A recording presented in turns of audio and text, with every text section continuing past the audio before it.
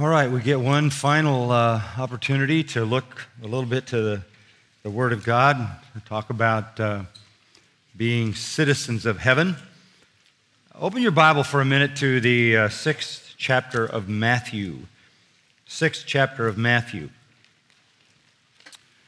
And there are a few verses here that I want to use to start with, and then I want to go over to a parable that Josh asked me to open up for you this morning. Matthew chapter 6 and verse 19. Jesus is speaking,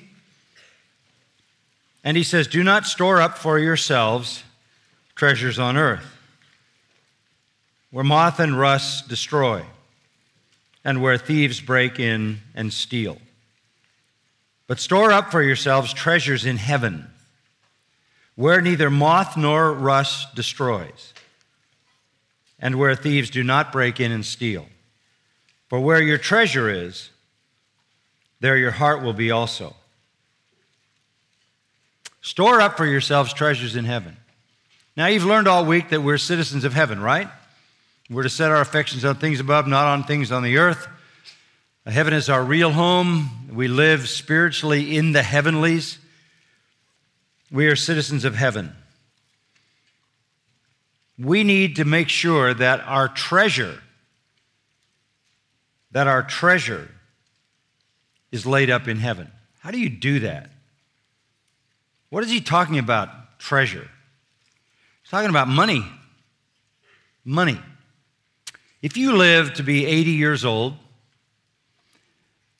it is said that of your waking hours, 50 of those 80 years, you'll be thinking about money.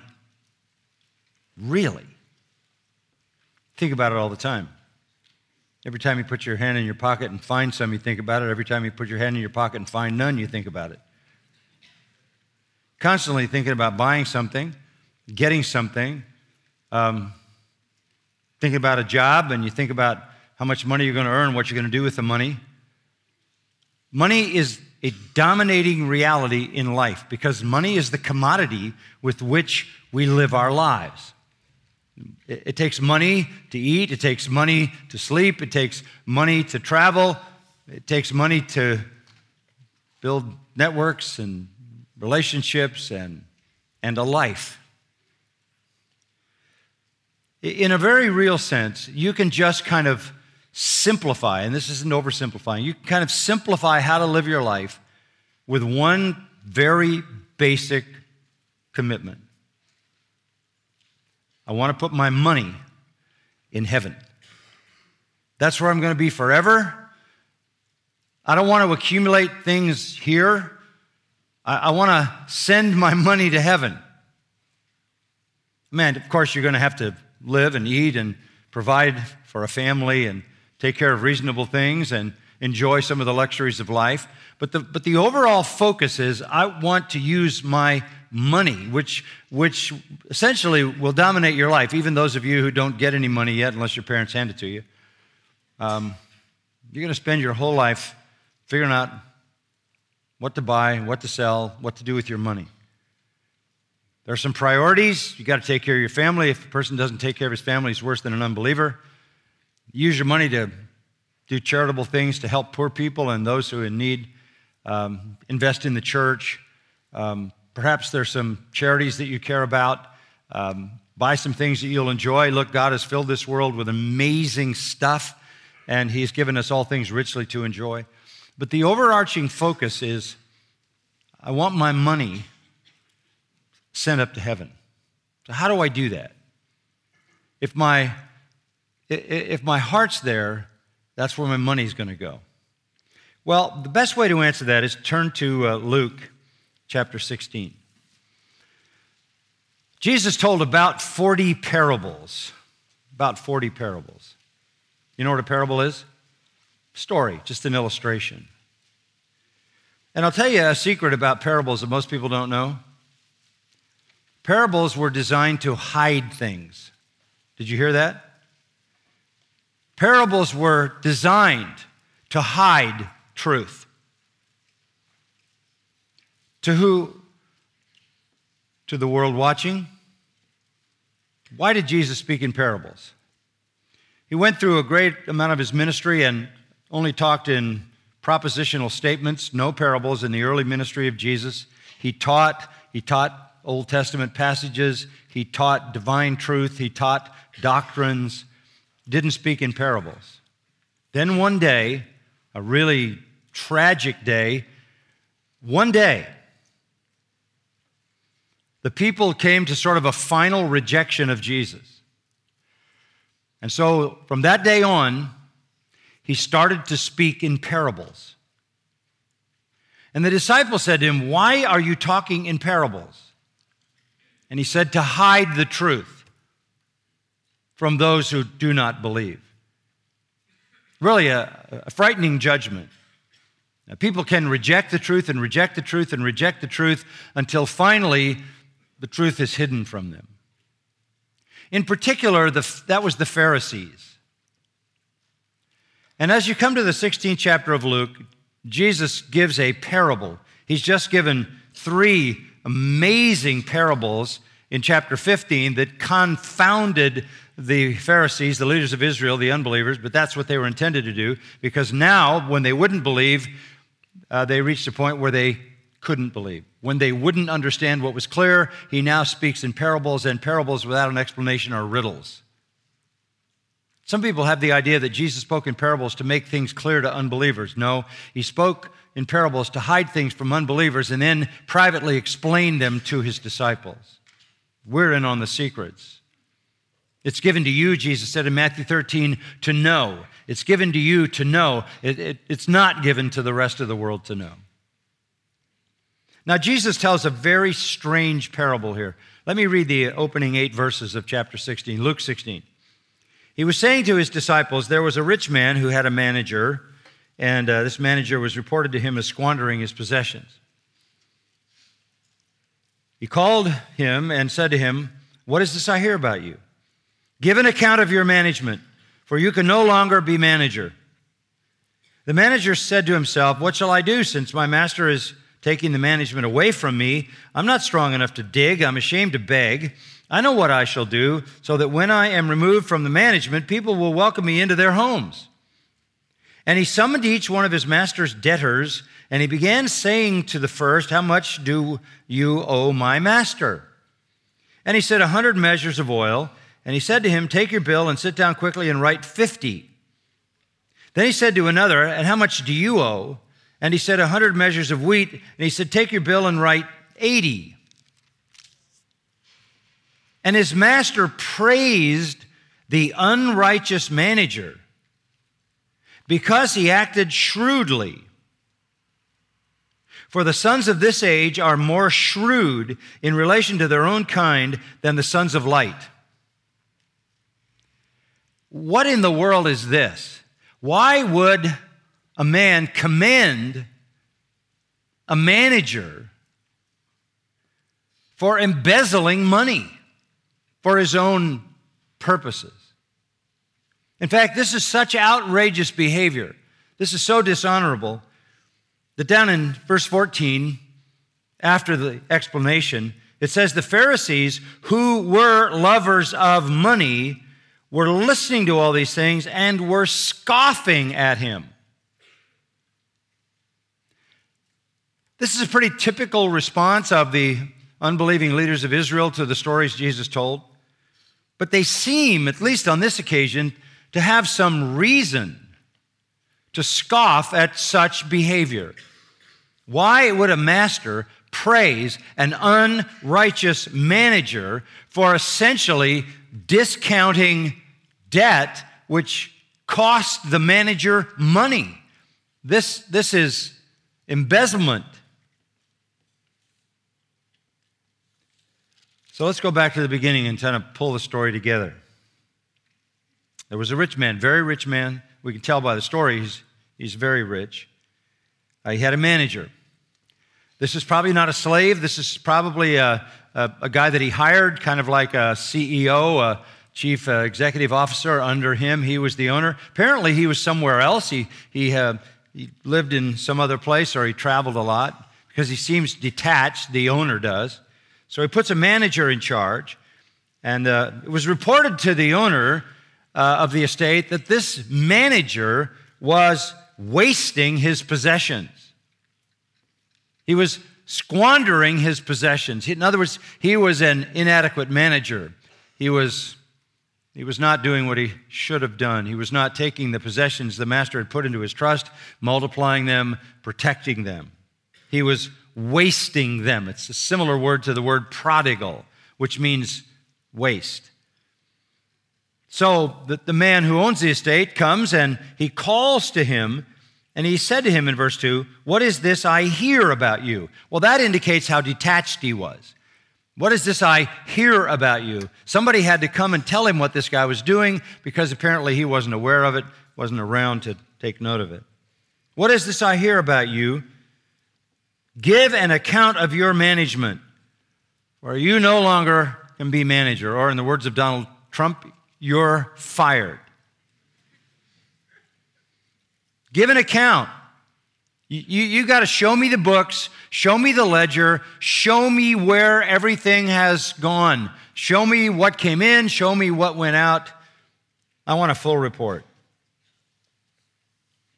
Now, if I could make a suggestion, what the owner should have done that day is fire him.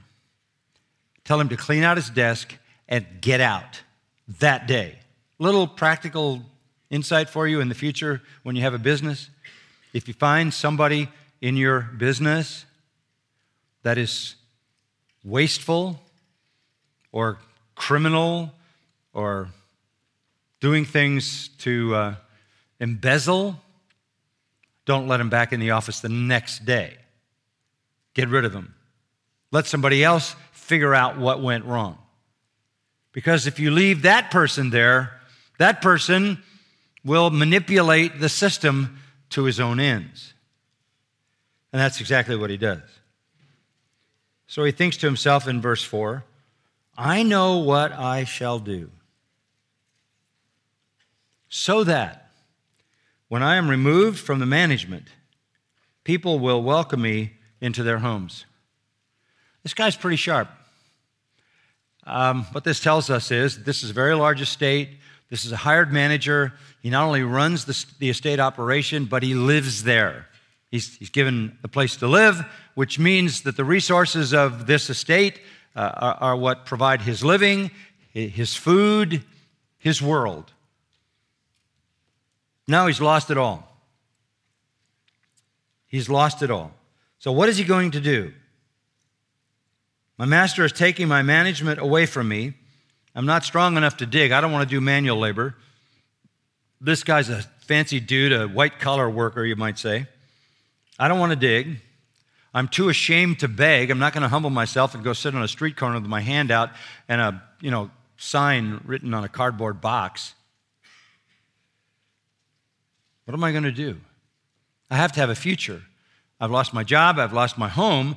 I've lost my source of food and provision.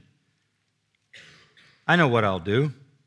I know what I'll do," verse 4, "so that when I'm removed from the management, people will welcome me into their homes." I've got to have a place to go. I've got to have a place to go. I've got to have a place to live. I've got to have a future. I've got to do something to secure my future.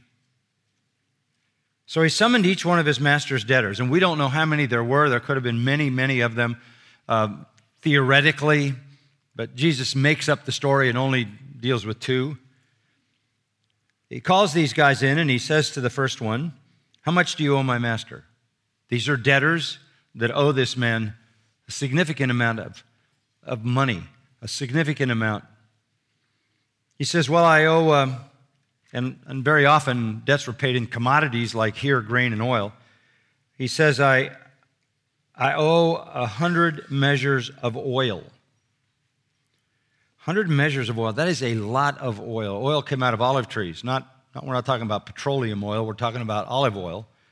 It came out of olive trees. That would be the production. That would be exceptional production for a few years from 150 olive trees.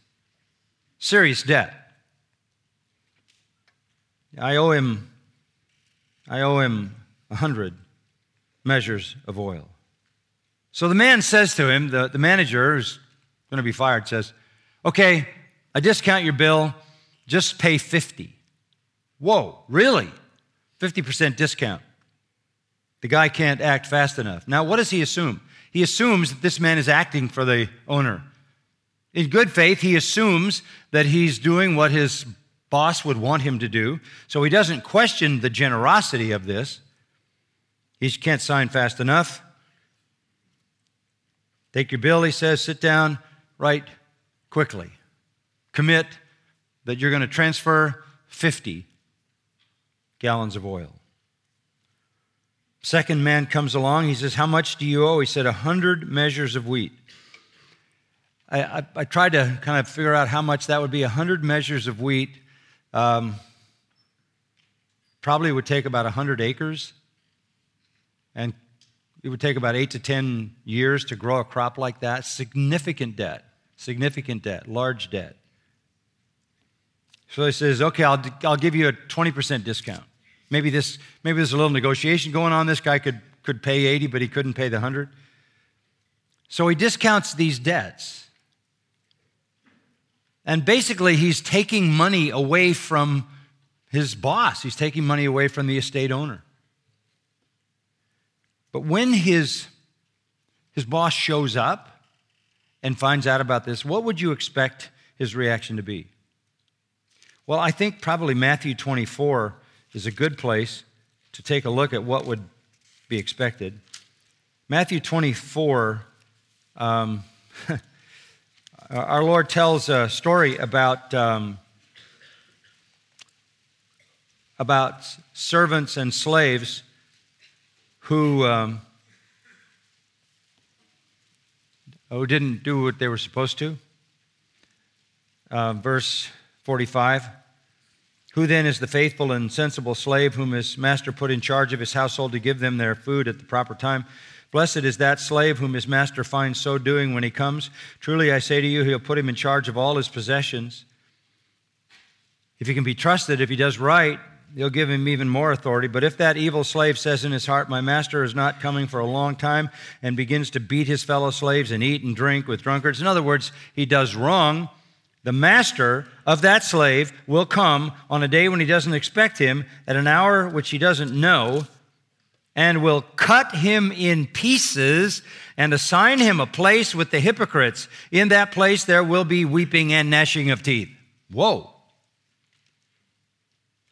Now, the Pharisees would understand that kind of language, that if somebody embezzled money from the boss, the owner, dire consequences should come, and they would expect that. That's why they mock at the story, because that's not what the master does. Verse 8, his master praised the unrighteous manager. He praised the unrighteous manager because he had acted shrewdly. Just how in the world can you praise him? Praised him not for his righteousness because he was unrighteous. He praised him not for him embezzling his money, literally taking the money away from the owner, the money that was owed to him. But he praises him because he's so clever. Let me tell you why this is so clever. New Testament culture was an honor culture. Jewish culture was an honor culture. And you paid back when somebody treated you kindly. What he's done now is obligate both of those men that he discounted debt for to him. Any man would know that. If you just got a 50% discount on a massive debt, you got a 20% discount on a massive debt, somebody did that for you, you reciprocate. Maybe if it was only one debt that was forgiven, there might not be peer pressure to reciprocate, but there's two here, and they would kind of expect it of each other. That's how the culture worked. All of a sudden now, they are obligated to the man who discounted their debt. They are obligated to him in that culture. They owe him. They're in his debt. And that's exactly what he wants. Because when he goes out of there, he's going to cash in that obligation. He's going to show up at the estate of some of these people that he's discounted and say, I need you now. I need a place to stay. I need a job. I need food. And you owe me. So he literally obligates these men to take him in the future. Simply put, he buys a future. He buys friends for a future. He buys a future home, future provision, future relationships. And that's why the master says he is to be praised for being so shrewd. He bought himself a future. He purchased friends in a scandalous way on one hand, but they didn't know that the manager was acting independently of the owner. And then Jesus says this in verse 8. Look at it.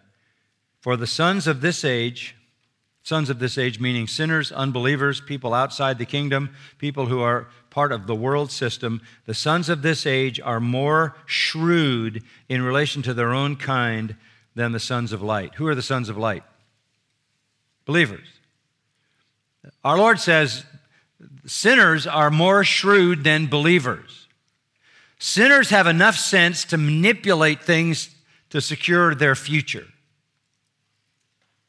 They make provision for the future.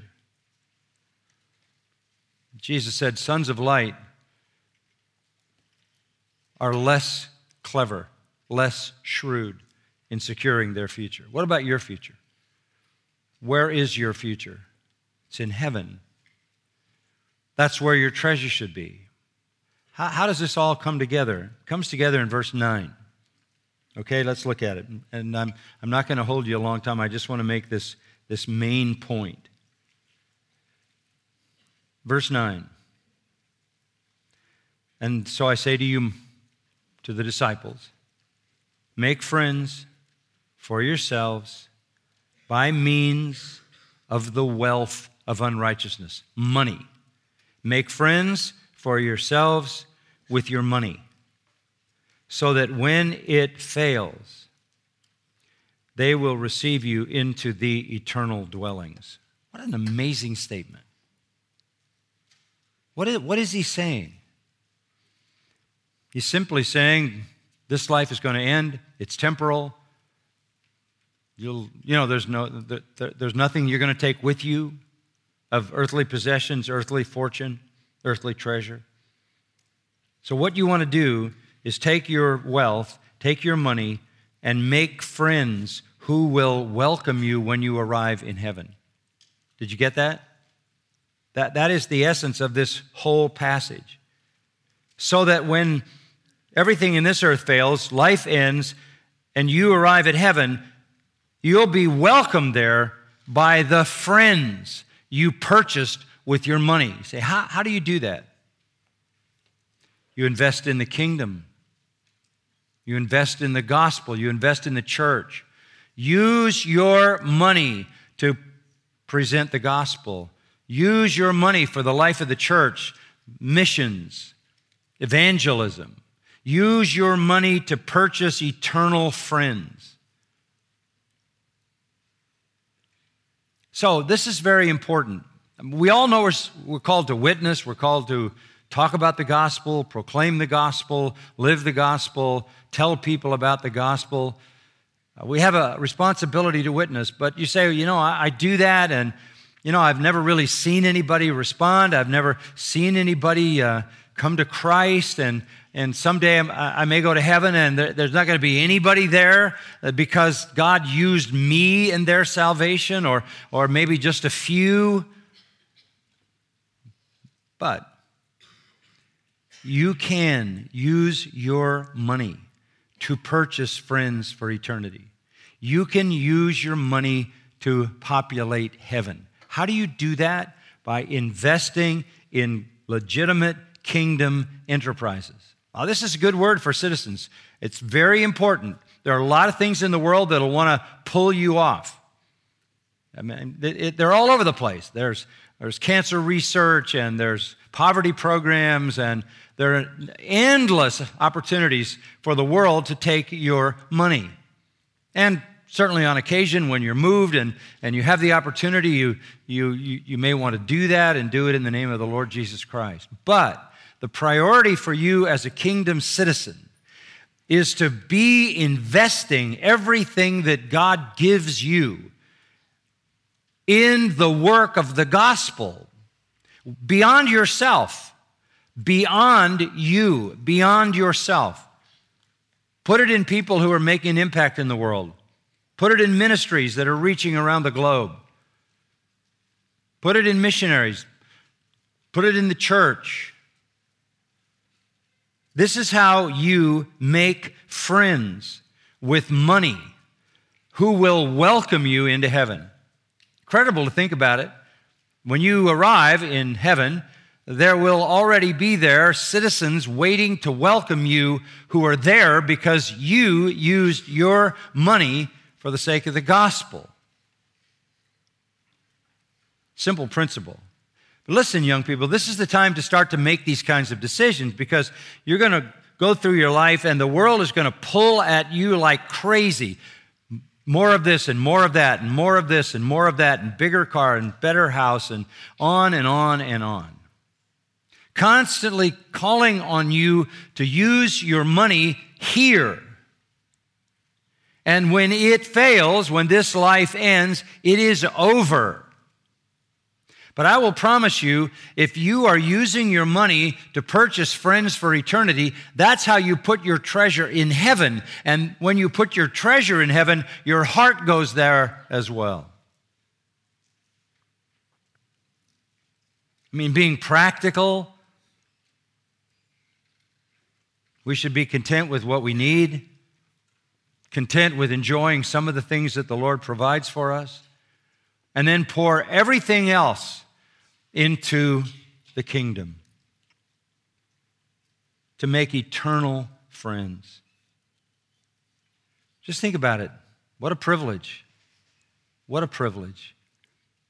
You may never be a missionary, you may never be a preacher, you may never be a pastor.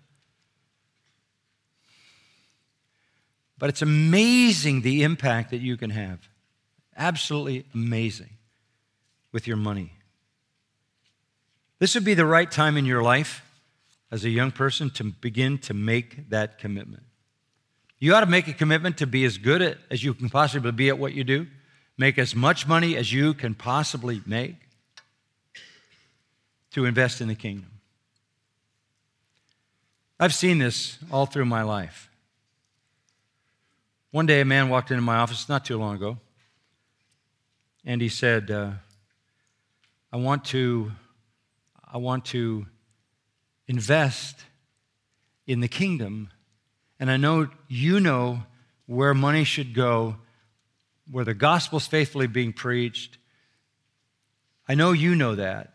So you do anything you want with this money. Just put it in a place that is going to purchase friends for eternity. He reached in his shirt pocket, pulled out a little check on his checkbook, opened it up, handed it to me. $1 million. He said, I don't care what you do with it. I trust you. I just want it to go to the kingdom. He left and got in his little old car, drove home. Purchasing friends for eternity. We're never going to be able to do that, all of us. It'd be nice, wouldn't it? We'd all like to write $1 million check. There are people who understand that. People at Grace Church understand that. People at Grace Church understand that. It is staggering how the people of Grace Community Church give. It just staggers me every single week. How generous, how they pour money into the offering. It's amazing. It's astounding. Always more than we sort of budget, always more than we seem to need, and then God takes that money and we expand ministry, and expand ministry because they understand this principle. You're going to have a whole life ahead of you to do this. Your life will be so full of joy, so full of blessing, because Jesus said this in Luke 6, give, and it shall be what? Given unto you. Pressed down, shaken together, and running over. That means packed full. Your life is going to be rich, rich on every level. Paul, the apostle to the Corinthians, said, sow sparingly, reap sparingly. Throw a few seeds in the ground, get a little crop. Throw a lot of seeds in the ground, you get a big crop.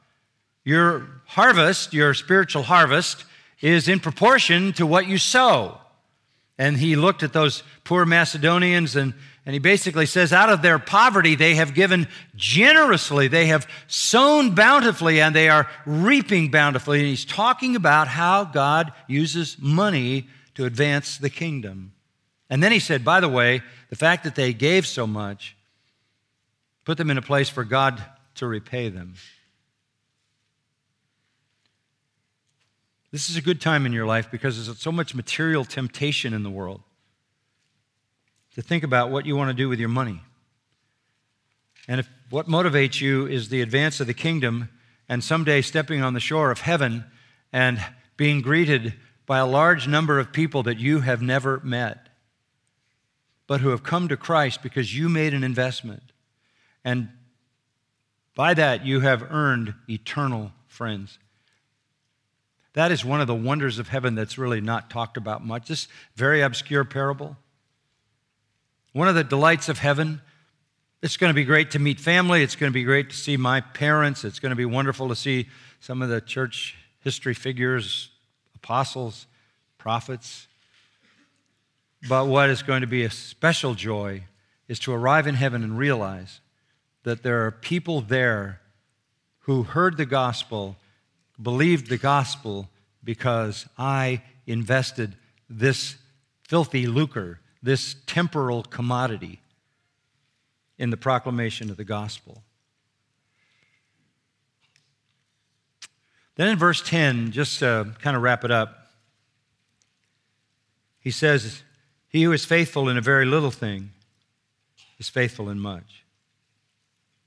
What's the very little thing he's talking about? Money. Money is insignificant. It is small. It isn't in itself anything. It is a medium of exchange. But if you're faithful in how you handle that little thing,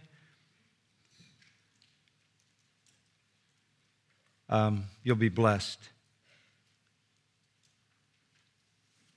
And you will be faithful in much. What is he saying? He's saying, you can't just say this. Well, if I had more, I'd give more. If I had more, I'd give more. If, I don't have much money. I'm a student. I get a little bit. I don't have very much. And our Lord says, if you're faithful in the very little, then you'll be faithful in the much. If you're unrighteous in the very little that you have, you're unrighteous also in the much. Because it's not how much you have, it's your heart, right? It's your heart. It's not about the amount. It's your heart. And so if you have not been faithful in the use of unrighteous wealth, verse 11, then you're going to miss out on the true riches, which are spiritual riches.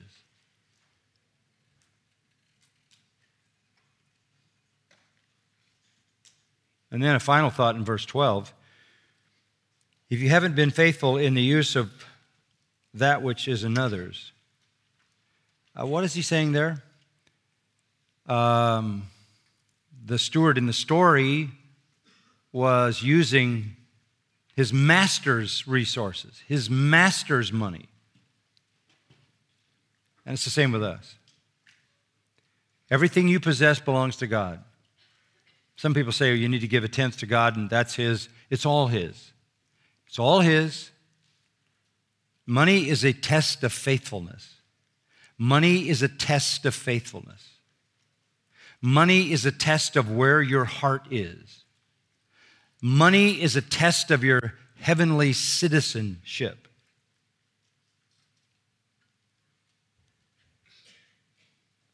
And if you have not been faithful in that which belongs to God, who will give you that which is your own? You forfeit blessing. If you want your life to be rich and full and complete and blessed, then look at your money as a divine stewardship. It's not yours. It belongs to him. It is God who gives you the power to get wealth. It all belongs to God. If you use it to purchase friends for eternity, you'll have the eternal blessing of being welcomed into heaven by those that money has been used to reach. If you begin when you have very little and prove your faithfulness when you have little, you will continue to be faithful when you have much. If you do this with your money, the Lord will entrust you with spiritual riches. And if you understand that everything you possess is a stewardship because it all belongs to God, it all belongs to God,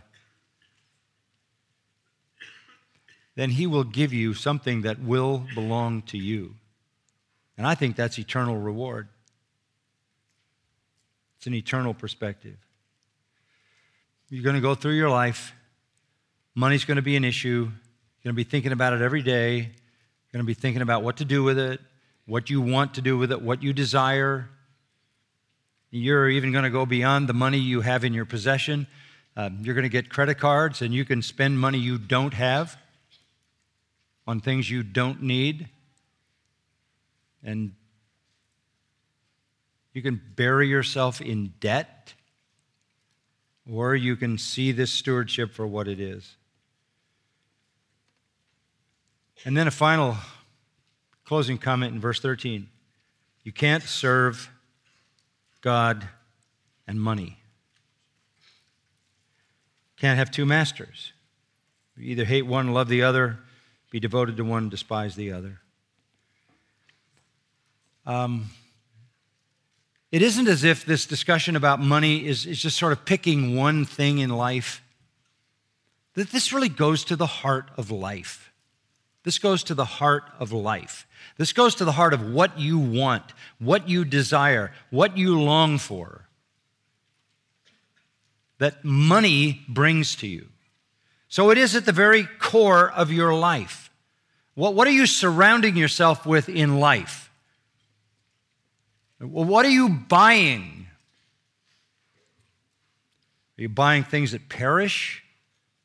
Or are you purchasing friends for eternity? Do you understand that whatever you have isn't yours? It's God's? And you're only a steward of it? Do you really desire the spiritual riches that the Lord promises to those who are faithful with their material riches? Do you want that eternal reward? Decide whether you're going to serve God with your money or serve yourself with your money. Kingdom citizens handle their possessions, their money, very differently. So in the story, the Lord is trying to tell us that sinners are shrewd about using their money for the limited future they have. We need to be wise as sons of light about using our money for the unlimited and eternal blessing that awaits us. Bow with me in prayer.